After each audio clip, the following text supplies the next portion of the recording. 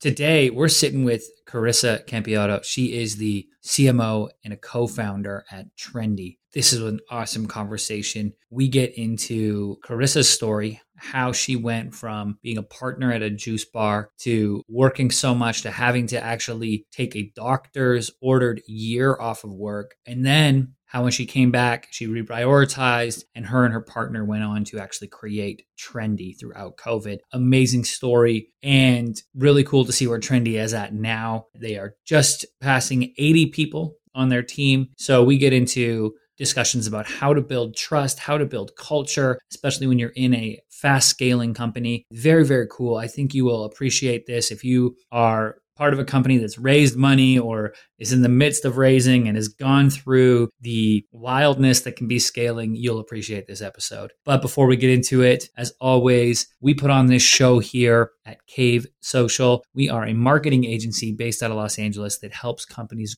grow through organic and paid social media. If you need any help, head over to cavesocial.com, hit that contact us. We'd love to help you out. Now that that's out of the way, sit back, relax, and enjoy this episode.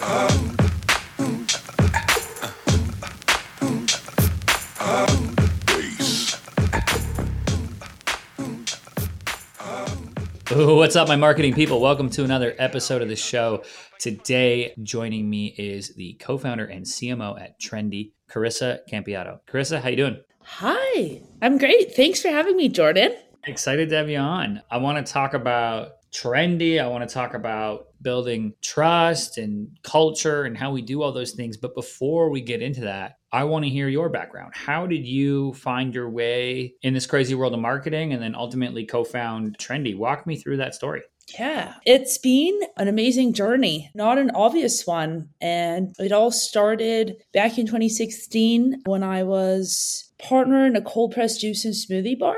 And when I got involved in the project, things were a little bumpy. We noticed very quickly the cost of produce was increasing and it was making it unaffordable for customers and for us to produce this juice. And so I started chatting with my mentors and I said, I'm having this trouble. I need to reduce my costs somehow, but I can't figure it out. The price of produce keeps going up. And my mentor said to me, Carissa, if you were to use misfit fruits and vegetables in your juice products, you could probably reduce your costs, but you'd still create the same awesome drink. And so I took her advice and I started building this buying group with farms, local retailers, produce shops, groups that worked with distribution houses and had access to this misfit or, product that was just a little later in its life cycle. It couldn't be sold to a retail shop, but we could use it. Mm-hmm. And within a year, we rescued 40,000 kilos of otherwise wasted fruits and vegetables. We were able to reduce our cost of product by 40%, and we were able to pass on savings to the consumer. And so, you had a win-win-win situation. And what we were doing was we were upcycling. We were turning something no one wanted, and we were processing it then into a product that people were willing to pay for. And I was fascinated by this, and I wanted to learn more about it. I figured, there must be other ways of doing upcycling besides juice, but I didn't really have the partner in the juice business that was going to support that. And so after about a year of us working together, I left and I went into the cannabis space for a little bit, pre-legalization, which I had a great time in. Love innovative new markets. And from there, I took a little turn in my life. I suffered some mental illness due to work stress. I was working about 16 hours a day, 6 to 7 days per week for almost a year, and it had finally caught up to me. So I was asked by my doctor to take a year off. And so I took a year off. It was rough. It was bumpy. It didn't feel great, but it made me realize I needed to do something differently. So when I started getting better, I started really looking at what I wanted to do. And I wanted to make a difference. And I wanted to do something good for the world, not using my marketing powers to, sell sugar water and all those big brands that, have massive marketing dollars. But I want to do something to make a difference. And And in the end of 2018, I started learning about these smoothie vending machines. I sent it over to my partner and I said, hey, these are really cool. We should go check one of these out. Him and I hit the road. We went across Calgary, over to Calgary, and we saw these machines, and we scoundreled up all the money we needed, got them, raised awareness, did press releases, marketing campaigns, launched it at a food show, and sure enough, 2 weeks later, COVID-19 broke out. So this idea of what trendy vending was at that time, was a trendy vending machine company, quickly got deflated and lost all its contracts until further notice. And so my partner and I were sitting there wondering, oh my God, what are we going to do? And we took the application of these smoothie vending machines that were automating smoothie bars, and we applied it to the idea of rescuing and capturing otherwise wasted food. Craig also has a background, my partner has a background in food waste reduction programs in commercial kitchens. So him and I really connected on this conversation. And he said to me, what if we had these units that went to farms and food processors, and they could take their otherwise wasted material, process it through these units, and at the end, a shelf-stable product would come out. And I was like, oh, this is great. Let's do this. I said, what would you call it? He's like, it would be called Biotrim. And I'm like, okay, you know the name already. This is great. And so our story from there got interesting. Months through the pandemic now, our food budget is getting smaller and smaller. We were food insecure in some points of our experience. And so the idea of what we were doing was really building a solution for something we needed as well. We needed more affordable, healthy food. And so from there, we took this idea we had to our engineers, because it was COVID, we had nothing else to do. And they started looking at these opportunities, and if this was feasible, they said, yeah, it's feasible. Great. Okay, now we need the money to do this. And these projects are expensive. They cost millions of dollars. We didn't have millions of dollars in the bank. So we jumped into an accelerator, new chip. They're at Boston, Texas. And we went through our accelerator program with them. After a few months of working with them, we found our first lead investor. And June of last year, we raised our first round, our seed round. We closed at $2.25 million. And we scaled our team from 2 to 80 people, less than 6 months. Wow. And have opened another round since then and have secured another chunk of money, which I'll be able to talk about down the road. And yeah, it was one thing, beautiful thing after the other. The government of Canada recognized us as a semifinalist in the Food Waste Reduction Challenge. And it all kind of just lit up. And today I'm, spent the last 3 months on the road, flying around, talking to people about food waste reduction initiatives, the importance of using the food we have first. Because what people often don't understand is that food production is not an issue. We waste 2.5 billion tons of otherwise wasted food every year globally. And meanwhile, on the other side, 800 million people are hungry. Right. So the production problem is not the issue. The issue is the distribution. That food is not distributed and accessible to all. And that's really what Trendy is here to do, is to, rescue the misfits and the otherwise wasted food, but also to provide healthy and accessible nutrition to people at an affordable rate. I love it. I love the journey, and that you kind of see things come full circle, right? Where you had this moment at the juice bar where you're like, oh, if we use ugly produce or misfit produce, and oh, wow, still makes the same juice that I need, and it's helping our cost, and oh, we can actually pass those savings on to the consumer. This is a triple win. And then you come, full circle, and it's COVID hits, and then it forces you to think differently, and you and your partner get together and, oh, let's do this. This is a real issue. You've already seen the cost like at the retail side of things. He's on the commercial side of things, and you're able to go, oh, ding, ding, ding, the world needs this. I love that. Now, outside of the food part of this, going from 2 to 80 people, okay, we see this happen. Silicon Valley companies who get money, companies around the world, they get a bunch of money. Okay, hey, you got to scale. Your investors are saying time to scale, time to go. One, had either of you been part of something like that before, where it was, hey, we're on a rocket ship and we got to go? And then 2, if not, how, or even if so, how did you go about like building a culture, in establishing trust? Were you like getting executive coaches? Did you just were you just going with the flow? Like walk me through that. Okay, we got the money. 10 people just came on, 20 people, 30, 40. Okay, like this starts to get really big really quick. How did you all manage that? Well, it's interesting you asked that, and I'm super glad you did, because there was a thought process behind getting the money. When you go from not having much to all of a sudden have millions of dollars in your bank account, it's really strange. And so you have to really sit for a second with your partner and say, how are we going to spend this money, and how are we going to build the most efficient team, at a not Silicon Valley price? Right? How do you build that? How do you optimize that team and get equal manpower and build a fair system?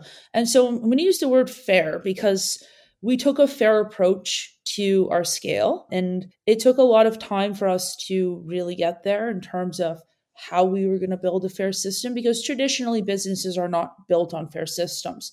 Right? They use post-war army sort of dictatorship type styles where the top makes the most money, they have the most perks, and everybody else below the top two levels is, running around and everything's chaos and nobody's thinking about them. And so our first approach was, okay, how much as the founders of the company do we need to make per year in order to feel like we could get by? Right. Not lavishly, but enough that we could go on a vacation, we could have decent food, we could have a decent place to live, not fancy, but just enough to get by and be in a good path. And Craig and I identified that it would be $75,000 per year. Now in Vancouver, that's a little tight, but we were together. So we're like, we would make 150 together. We could do that. And so we told everybody 7 main people about what we were doing at Trendy. And these 7 main people were people who we worked with before, we trusted, and we knew that they could run and build teams. Craig came from building out massive hotel projects. So when you think about scaling teams, he would go from